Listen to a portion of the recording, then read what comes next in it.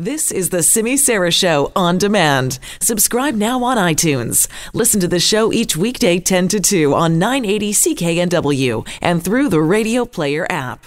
Filling in for Simi Sara, I'm Nikki Reitmeyer. We're continuing to discuss the latest in the New Zealand mosque shooting, where 49 people have been left dead. 48 people remain in hospital. Just a moment ago, we spoke with Elizabeth Brown, who's a reporter for Radio New Zealand. We'll continue our coverage now by hearing from an Australian television anchor who is being praised for a powerful on-air reflection of the New Zealand mosque shootings and the politics of division and fear. Waleed Ali is one of the hosts of the Australian news and current affairs show called The Project on Channel 10.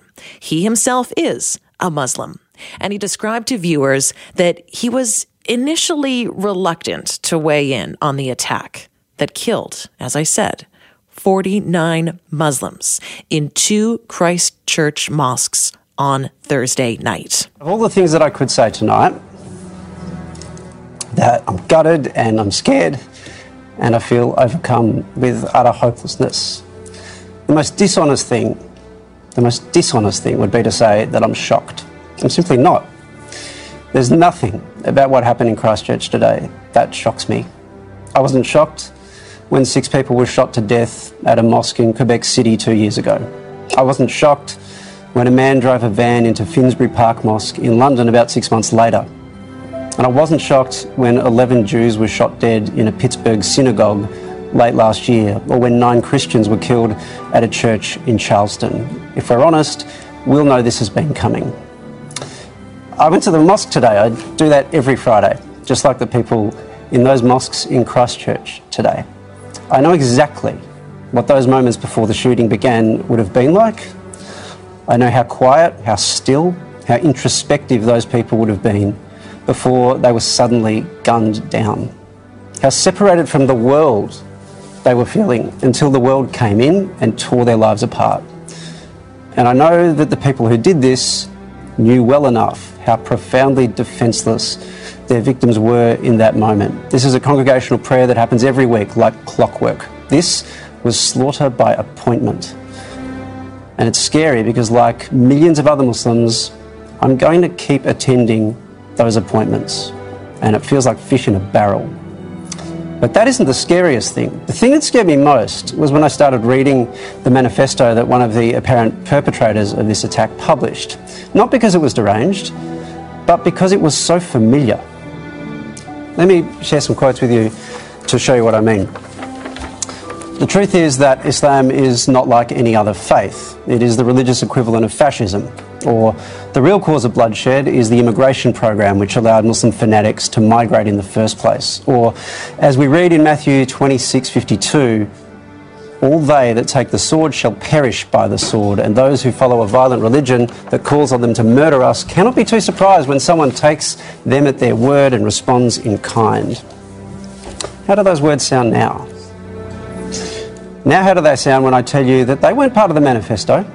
They were actually published today, after this terrorist attack, on an Australian parliamentary letterhead. And I know they came from someone who I don't particularly want to name at the moment, who all parties have denounced. I also know that the leader of one of those parties that denounced him once described Islam as a disease Australia needs to vaccinate. And even that party is kind of on the fringes, despite some valiant attempts by our media to change that. But I also know a senior figure in our government once suggested we made a mistake as a country by letting in Lebanese Muslims in the 70s. And I know there are media reports going back 8 years of a shadow cabinet meeting in which another senior politician suggested his party should use community concerns about Muslims in Australia failing to integrate as a political strategy.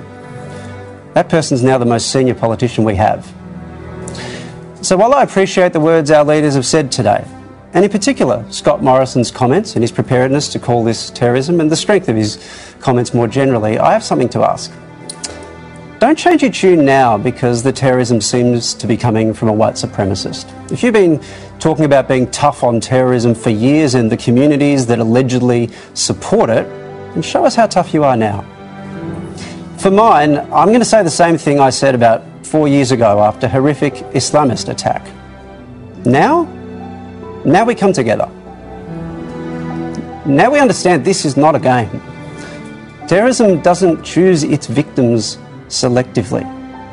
That we are one community, and that everything we say to try to tear people apart, demonise particular groups, set them against each other, that all has consequences, even if we're not the ones with our fingers on the trigger. Waleed Aled, a news and current affairs show host in Australia. About 10 minutes ago, we spoke to Elizabeth Brown, a reporter for Radio New Zealand, and I asked her what the reaction from politicians has been, both within New Zealand, but also within Australia. And I was wondering if she would mention that letter from an Australian senator, which she did not. But you just heard Waleed Aled mention it very specifically now. And can you believe that a senator in Australia said this, and I quote, "I am utterly opposed to any form of violence within our community, and I totally condemn the actions of the gunmen. However," and when you hear someone say, however, when you're talking about condemning terrorist acts, it must just make you shake your head immediately, because that's how I react. Okay, continuing. However, whilst this kind of violent vigilantism can never be justified, what is highlighted is the growing fear within our community, both in Australia and New Zealand, of the increasing Muslim presence. Really? That's the takeaway from all of this for you, Senator in Queensland? That is your takeaway from what happened in New Zealand, a terrorist attack that left 49 people dead. Shocking, isn't it?